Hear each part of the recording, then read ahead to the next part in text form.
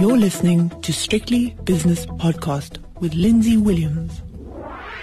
The JSE has opened its doors for another day, so it's time for the opening with Nick Kunze from Sanlam Private Wealth. And I have to go back to about, I think it was 4 or 5 days ago, Nick, where you said to me that the gold price had gone to 1865, which was sitting right on the 50-day moving average, which is a technical indicator. And you, on behalf of your clients, bought some gold. And goodness me, it hasn't looked back since then. Look at this thing again above 2,000. You know, it must be put into context that gold is very much a technical and trading instrument. As much as we like talking about gold being a store of wealth and central banks and all the rest of it, for traders like myself and other traders out there, it very much is it follows the rules of trading. It bounces off the 200-day moving average. It trades between the Bollingers. It does its key reversals. It is really for young traders out there who want to understand technical analysis.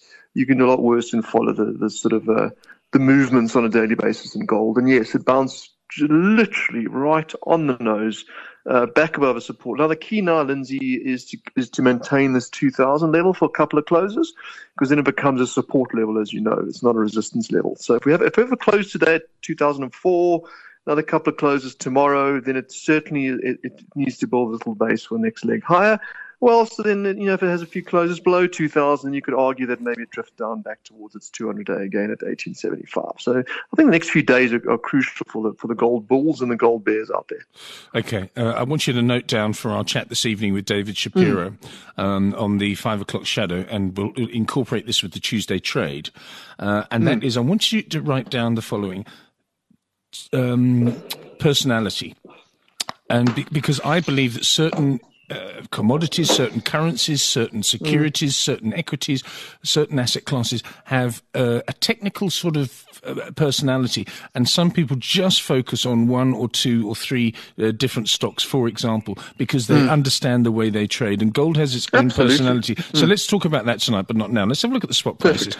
Dollar rand is 17.44, British pound against the rand is 22.96, the euro rand is 20.74, and the euro dollar, look at that, pushing 119. It's 118.90 at the moment. That's obviously got something to do with the gold price, which is 2004, up $19 overnight. What a great performance from 1864 last week to 2004 now.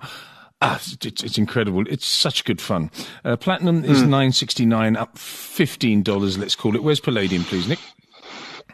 Also been a good day, up almost 0.5%. Let's call it $10. 2,208 at the moment, 2,208. West Texas crude is down 0.2%, nothing, 42.80. Brent crude also nothing at $45.35. How's the mood on the JSE this morning?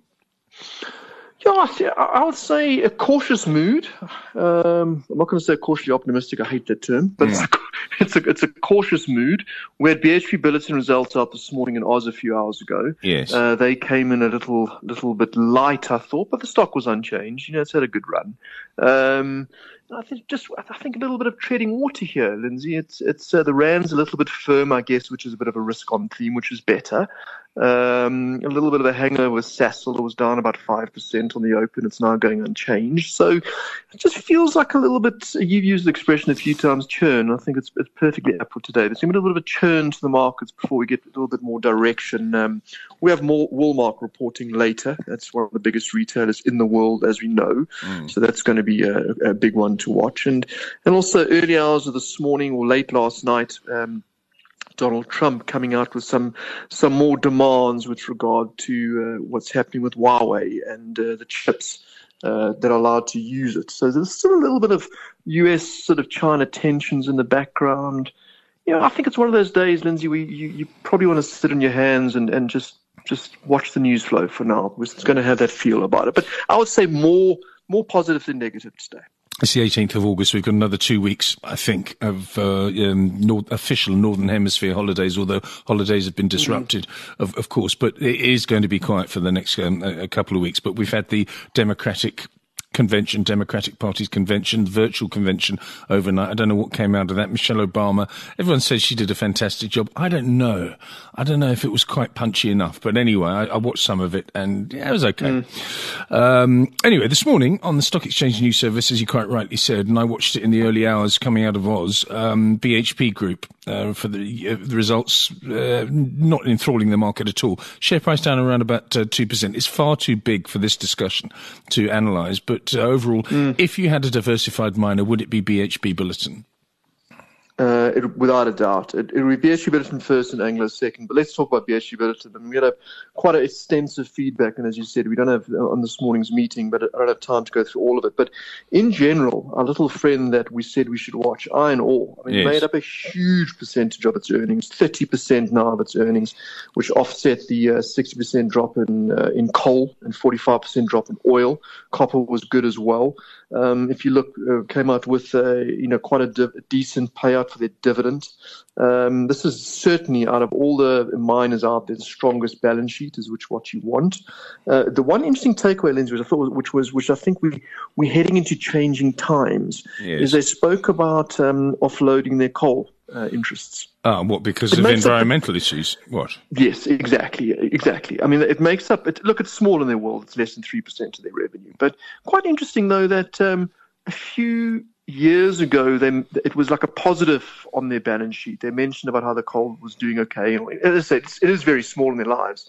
But now, this morning, coming out and saying they're looking to offload it. And it's only to do with the fact that they want to maintain a more sort of green, environmentally friendly basis. So I think we've got those sort of changing trends we're seeing in the market. Certainly, companies that have a sort of a bad carbon footprint are going to be shunned with investment money. That's quite obvious.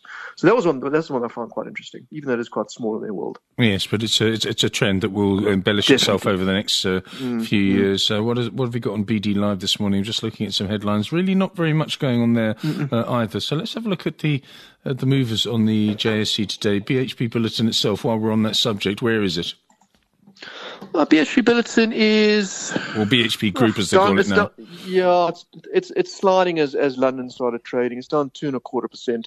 It must be said, though, it has been the best performing sort of miner, non-precious miner, diversified miner over the last year. It's done really well. So giving a little bit back off. 2.2 down. On the upside today, this is a surprise. Goldfields up 3.8%, Harmony up 3.4%, DRD Gold up 3.4%, Sibanye-Stillwater up 3.4%, and Pan-African Resources up nearly 3%. All the diggers doing very well this morning. On the downside, Sasol, well, I've got down 4%, but you've got something more updated than that. What have you got? Yeah, the real-time feed on the second right now, it's actually going unchanged. It's down down 0.5% at the moment, 1,375. It was down 5% at one point, so it is a little bit of bottom pickers coming in. Resilient. I also think it's to do with a little bit of the oil price turning a little bit, and so we'll see. But it's been sold. It's sold off almost 15 rand, Lindsay, in the last 2 days anyway. So 133, approximately 132, 133. Anyway, Resilient down 2.25%, BHP Group down 1.9%, Telkom 1.1 2/3% loser, and the same for South 32 on the coattails of BHP. What have we got to look forward to? Because I think tomorrow is probably the biggest results day of the week on the JSE. I haven't got my list in front of me, stupidly. Neither have I, stupidly. But I can tell you that for me, if you want to look at results on the offshore calendar, we've certainly got, it's all the retailers. So this week, incidentally, Lindsay, is the end of earnings season in America on Friday. Yes. For this particular quarter. But we have Walmart out this afternoon. That's a big one to watch. Are they rivaling with their Walmart Plus against Amazon Prime? We've got Home Depot, all the retailers, that's out later on this afternoon as well. So there's a few things to keep us busy, and of course all the CPRs on Friday. I must get a note of what we've got coming up on the week ahead, but I didn't get it. Apologies. Okay, we'll do that later on with David Shapiro on the 5 o'clock shadow. Give us the indices after 46 minutes of trading, please.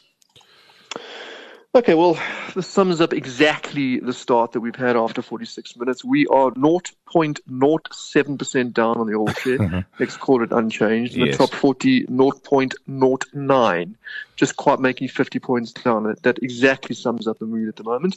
Individual indices, telecommunications up 0.25%, financials up 0.25%, consumer non-cyclicals up 0.15%, and the laggers, we've got healthcare down 0.17%, energy down 0.2%, consumer cyclicals down 0.4%, and basic materials, I guess that's led by the miners, that's down 0.74%. Nick Kunze, thank you very much for your time this morning, brief as it was. That was Nick Kunze from Sanlam Private Wealth. That was the opening, and Nick will be back with myself and David Shapiro for the 5 o'clock shadow. The views and opinions expressed in these podcasts are those of Lindsay Williams and various contributors and do not reflect the policy, position or opinion of any other agency, organisation, employer or company associated with strictlybusinesspodcast.com.